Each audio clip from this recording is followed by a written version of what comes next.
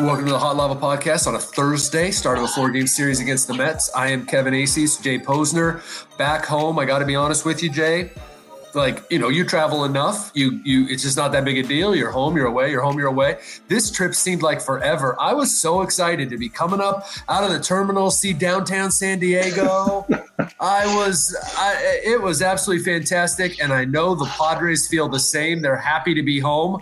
Though as soon as they got home, Jay, it occurred to them, Taijuan Walker, Jacob deGrom, Marcus Stroman, we have a challenge ahead. And maybe even Joey Lucchesi thrown in there on a Friday. We don't know who's going to pitch for the Mets on Friday, but certainly a huge challenge ahead. And this is a huge challenging time for the Padres, playing basically 5 straight series against first place teams. The Astros were in first place. No, were they in first place when the Padres got I think there? they were in second, but right there in a very right there with wonky the A's. AL West. Yes. Right. But then, now Cubs, Mets, over a 2-week period, both teams in first place and both teams playing really well. I don't think either one got off to a great start, but both were really good in May. The Mets have not been all that good away from home. So maybe that's a little bit of an encouraging sign for the Padres. What's not encouraging is having to face those 3 guys that you mentioned, and in particular, Jacob deGrom, who is the best pitcher in baseball right now, maybe has been for a couple of years, going back. And his numbers this year are just silly. Had 8 starts, he's given up 4 runs. 4 earned runs. He's given up, I think it's 7 walks. It's just insane. So I know we're both going to miss that game in person on Saturday for different reasons. Yours is a lot more interesting than mine. Happy early birthday to your granddaughter. And it will be even more entertaining than Jacob deGrom. I know, but unless you had to schedule it then, but I'll talk to her. But no. You'll get that guy, straight, but, every time he throws, Twitter goes wild because he's throwing like 501 mile an hour pitches in a row. Like, who does that? The reason I would look forward to, unfortunately, it looks like he would line up again in New York the next week. I'll go to New York to watch Jacob deGrom pitch. But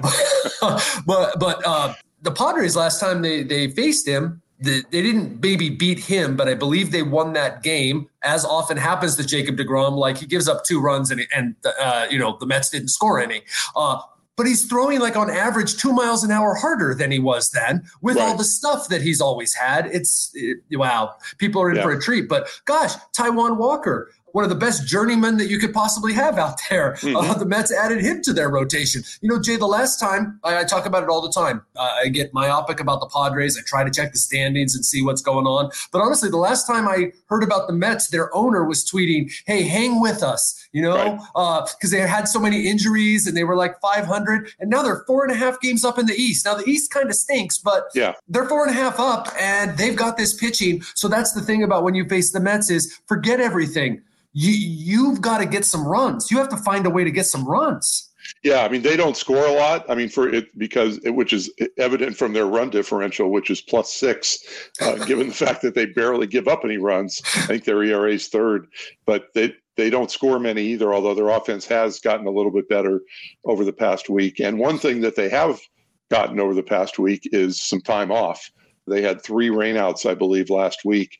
And meanwhile, the Padres have just been grinding and still have 7 more games before a day off. So let's get to the grinding Padres who definitely looked tired yesterday in Chicago, and not much rest. We talked on Tuesday about how they had a night game after a day game, and then they came back on Tuesday night and their best player got hurt, and we'll see how serious that is. All indications are, at least what they're saying, and there's always you always have to add that's what they're saying, but the indications are that Fernando Tatis Jr. is not seriously injured, and we can hope to see him back in the lineup shortly. I saw him yesterday. You have anything to add to that? I saw him yesterday, and he looked like fine. You know what I mean? Mm-hmm. Like, this isn't a guy who responds to injury and not playing well. Not that you try to read into it, be amateur psychologist. He looked fine, not like fine. I'm not saying he should have been playing or something. I don't at all. But he looked like a guy who, okay, this isn't he didn't spend the whole game in the training room, and it is possible. And Jace Tingler just sort of threw it out yesterday. We're hoping it was cramps. Oh, okay. I don't know. Well, that would be a lot different than an oblique. There was so much else going on that maybe Jace just sort of accidentally dropped that in, like, oh, well, it turns out it might just be cramps, because there was so much. I want to, before I go on, and maybe this will be the last time I mention it for a while, maybe not, but it's that important. Those 4 extra inning games, particularly the 2 in Houston, were devastating going forward. And we suspected it as it was happening, that, wow, this is killing guys, even like Manny Machado, who just came back. Oh, first game, 5 hours, 7 minutes. Go for it, Manny. And the night before was almost 5 hours. And the pitching, the extraordinary effort, the extraordinary decision to have Joe Musgrove pitch in relief, the extraordinary effort by Joe Musgrove. And it just sort of, look, then they go in and they face a team that has now won 14 of 17, I believe. Right. Beat the Padres to get into first place. They're tired. And, I sit here and I think, okay, so what's coming up next? Okay. And you can really you can go down a slope and go, wow, this could get ugly. Okay. We talked about that, Jay. That's why you go 9-0. That's why you win 16 of 20. I wrote in the newsletter today. I went back and I wasn't going to stop. I could have been up even later. I wasn't going to stop till I got to a World Series team that did not go through a stretch where they lost at least 6 of 8, where they had a 4 or 5 game losing streak. And I got back to 2007. Every World Series team goes through at least one, and usually multiple 5, 6 game losing streaks. They don't let it get longer than that. And they lose 6 of 8, maybe even like 9 of 11. Right. It happens. Well, we saw it happen with the Dodgers already earlier this year. I mean, they had a stretch worse than what the Padres are in right now. We'll see what happens. I saw someone tweeted something to me and said, that the Padres have to take care of business this weekend. And I was thinking, or what? If they have another bad weekend, the season's not over. We're still at the beginning of June. There are 100 and whatever. I can't do the math, but it's a lot of games still to be played. And, even if they were to have a little slump here that lasted another weekend or another week, it certainly wouldn't be, in my mind, you wouldn't be panicking about what this meant for the rest of the season, because they've clearly placed an emphasis on the long haul here. And if that means, and obviously they're not planning on having a 2-week struggle as part of the long haul, but at some point you're going to go through that. And the emphasis is on trying to keep guys fresher for later in the year.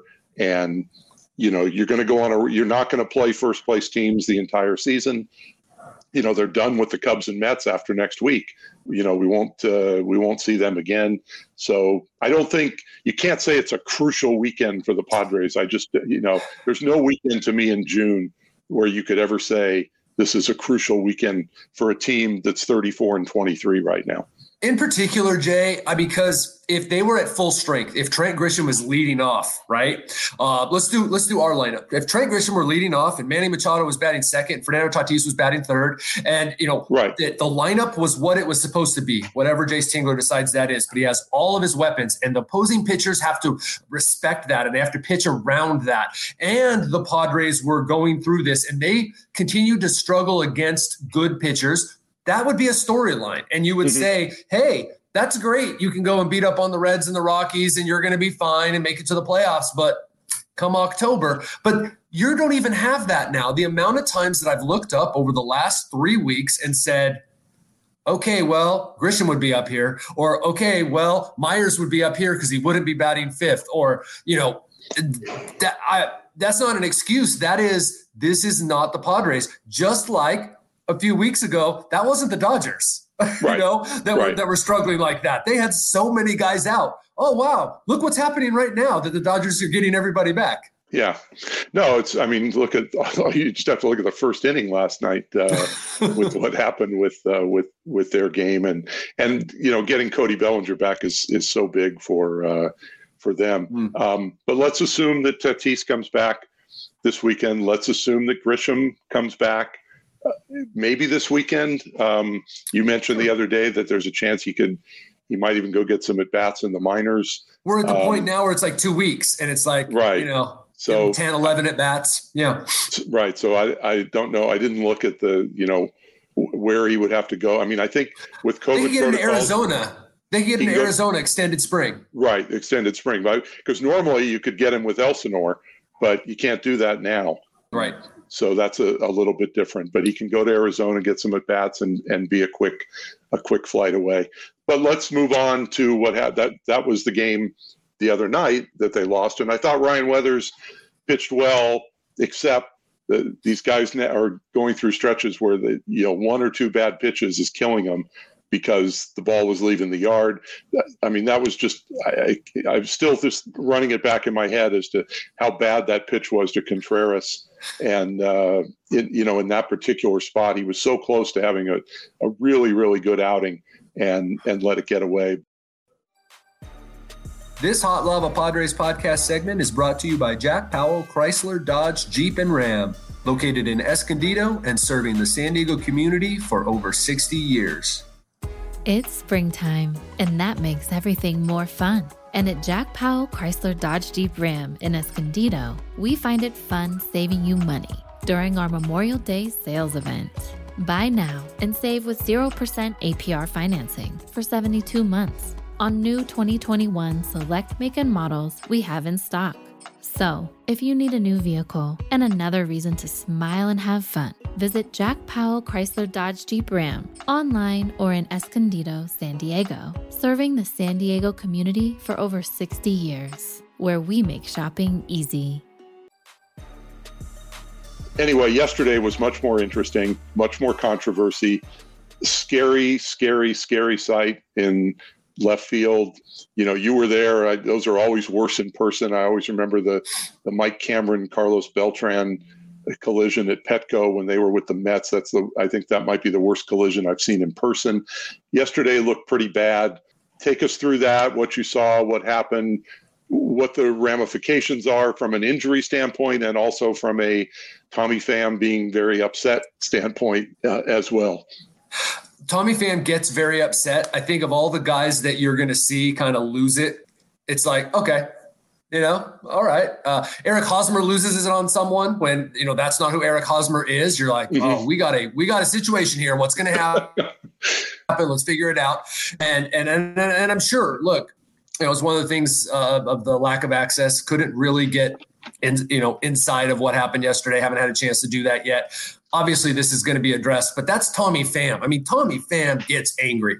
And I'm sure that was toward Ha-Seong Kim. Ha-Seong Kim has played exceptionally for the role that he has had to fill. Sometimes it's a little, the guy's still learning the game. The guy has, English is his second language, and it's one that he's still learning, though he can obviously communicate. And they've done it, they've created ways for him to communicate in the field, but a little bit out of, I don't want to say, I'm just going to say like out of control. I don't mean like he's out of control, but he plays pretty fast, and sometimes he's trying to get places, and he blew it yesterday. Now, Wrigley was almost like it was full. It was extremely loud. And it's interesting. Like I've said, the 60-game season ruined all of us because we're like, oh my gosh, that was so fun. Oh, now there's 6 months of this thing. Not having fans just for one season sort of got in the players. They're like last year, they're like, I got it. And so there's no doubt that's Tommy Pham's ball. He's calling it, and there was no question he was underneath it. That is Ha-Seong Kim's fault. Tommy Pham has had to contend with four different players next to him in center field, 3 different shortstops, a couple different third basemen. Tommy Pham and Jorge Mateo have almost gotten into it a few times. That was frustration. Right. That's it. That was frustration. I'll check into it, but I had no doubt that was just Tommy Pham. All right. It's like, Jay, if you were sitting there gesturing like your co-host on this, people would be like, what's the matter? You see me doing it, going crazy. Doesn't matter. That's Tommy Pham. I thought that before that, I thought all series, like, I know the wind swirls there. I know they're tired. I thought they played horribly in the field. It was bizarre how bad they were in the field. Well, even yesterday, I mean, to go further with that, they had two situations yesterday where they had easy, I mean, I want to call them easy plays at home plate. Especially the first one. Mm-hmm. Hosmer's was probably a little bit easier because he was closer to the plate, but I mean, he's got to make that play. Cronenworth then at shortstop, the same thing. And I'm not going to say it's because he was a shortstop, because he plays in the infield, and on that particular play, I don't think it matters where you are. I mean, you're fielding a ground ball and you have to throw it home. But those were two very makeable plays yesterday, that cost them runs. There were Kim lost another bite. I'll never fault somebody for losing a ball in the sun, and that happened to Kim in another extended inning. Yep. Right, and in a game, but I mean, he had the sunglasses on. He was doing everything you're supposed to do, and sometimes it just happens where it was nowhere near him. Right, where guys lose the ball, and mm-hmm. I'm sure it's scary as hell for them, hoping it doesn't hit them in the head. Or something like that. But you're right. It was not a crisp series in any way, especially defensively for them. And and the offense is struggling, but there are guys that are missing, and you could excuse some of that. When you have Kim is not a very good major league hitter right now. There isn't much of a bench in terms of like a Jorge Mateo isn't going to come off the bench and deliver a lot of pop. So they need to get guys back. They need to get Tatis in the lineup. They need to get Grisham in the lineup. I mean, Austin Nola is at least a week away, although obviously in my mind it's probably 2 weeks at least away, but we'll see. And then we're talking about a rehab assignment for sure. Yeah. But yeah, that was not good. Now, how did those guys come out of it? I think Pham had stitches in his chin. Is that there was some concern that his jaw was injured, and he's getting a CT scan. So the presumption is that he will not play tonight regardless. So probably let him sleep, then go get it, the CT scan, see how it is, give him a day of rest. The guy has been playing every day. It was a rough day yesterday. Mm-hmm. The interesting part is if Ha-Seong Kim can't play, what are you going to do? Are you going to make a move? Golly. Well, and if Tatis can't play, what are you doing? Now you've got, are you going to have three guys out? And so then you're making a move knowing that it's not going to be for very long, right. Unless, Tatis has really got an oblique strain or something. But that's not the case with what we're understanding. This is where it's starting to get a little bit dicey. Again, why you did Musgrove. Look, that could have turned out well. If Blake Snell had given up 2 runs and Joe Musgrove came in, they could have gone 14 innings with how Joe Musgrove was pitching. Right. But you don't make that move also in part because now you're making 40-man roster moves, and then you've got this situation why did Trent Grisham, by the way, my bad, didn't even occur to me. Trent Grisham couldn't be backdated the start of his IL because you'd sent Brian O'Grady down, then brought Brian O'Grady back, and you can only do that if a person gets injured. But, I mean, there's just so much complication going on right now with the roster. This will be really interesting what happens today if Ha-Seong Kim and Fernando Tatis Jr. can't go. Wait, one-person bench? Hey, Joe, we're going to need you to play left, and we're going to double switch. We know Musgrove can play left field. We've seen we've seen that happen. That segment was brought to you by Jamul Casino. Real close, real friendly, and really fun. Here is a message from our sponsor. Going out is back, and Jamul Casino has a great event. The All-Star Block Party June 12th with free food and celebrity events. All guests in the casino get $20 free play. The All-Star Block Party Saturday, June 12th at Jamul Casino. Get back to getting out. I wonder also if the fact that Darvish is pitching tonight leads them to think they could certainly go without a reliever and drop someone down and to the minors and then bring up a position player for tonight. So we'll see. I mean, certainly they can cover. They're covered in terms of guys. I mean, we saw at the end of the game yesterday, even with Kim out. I mean, you can play Cronenworth at short. You can play Marcano at second. You can have Mateo in the outfield. So that you got guys to fill sort of 9 positions. It's a good call, Jay, because you have Nabil Crismat, but yesterday Miguel Diaz pitched. He could be optioned, and you bring up Brian O'Grady. Yeah, but still, it's really not something that they're wanting to do at this point. And about the depth, Jay, when you're playing good teams is when it shows up. You can sweep the Rockies and the Mariners with your second team if your second team's as good as the Padres. Right. But your depth is to get you through the season. It's not to beat teams, hot teams, and good teams like the Cubs. No, that's it's true, and I mean it's worked so far, and they've had guys make contributions. But again, it was sort of like when Caratini was playing every day.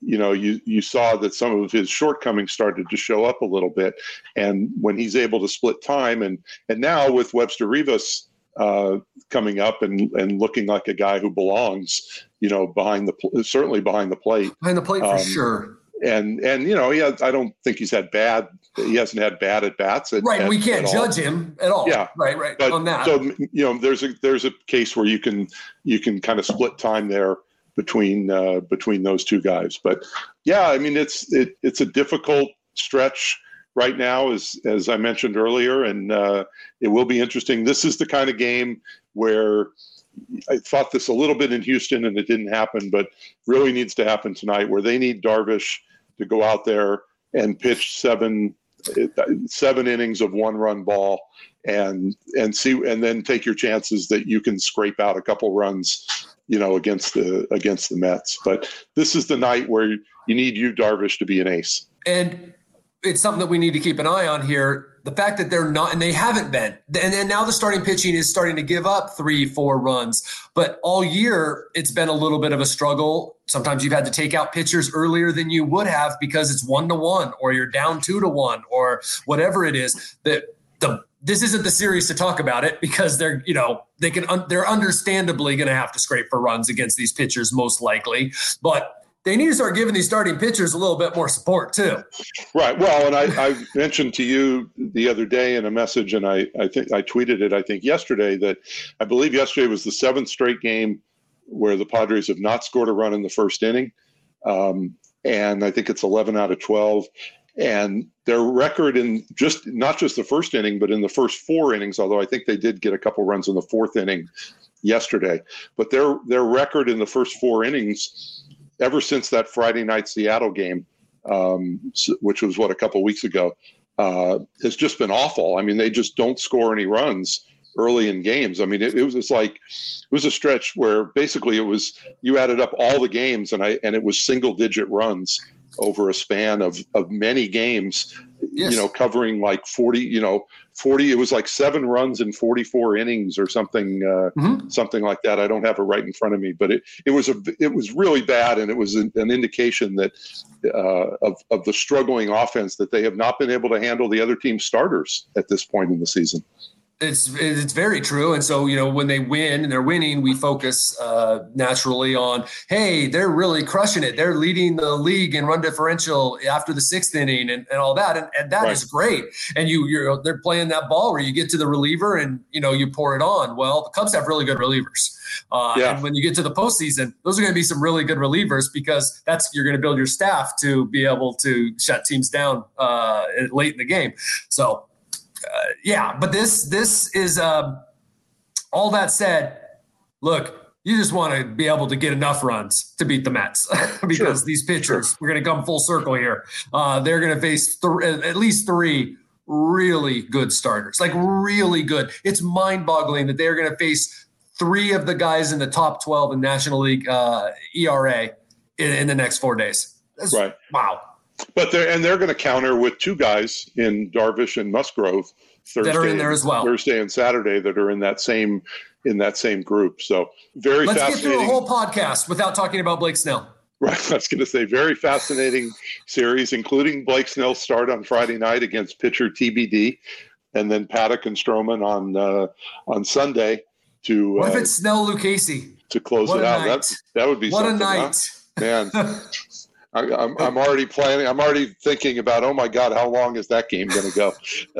If that happens, Friday nights there have been some long Friday nights out there at Petco already, just in the first couple months of the season. But should be fun, and it's too bad that the ballpark isn't opening up for this homestand, because it would have been a real blast to have Mets fans, Cubs fans out there as well, and I think the place would have been full probably for, most if not all of the 7 games. Maybe not the first game tonight, but it would have been even better. And instead, we'll have to wait a couple more weeks. I do believe that tickets go on sale to the general public, I believe, tomorrow for the rest of the season.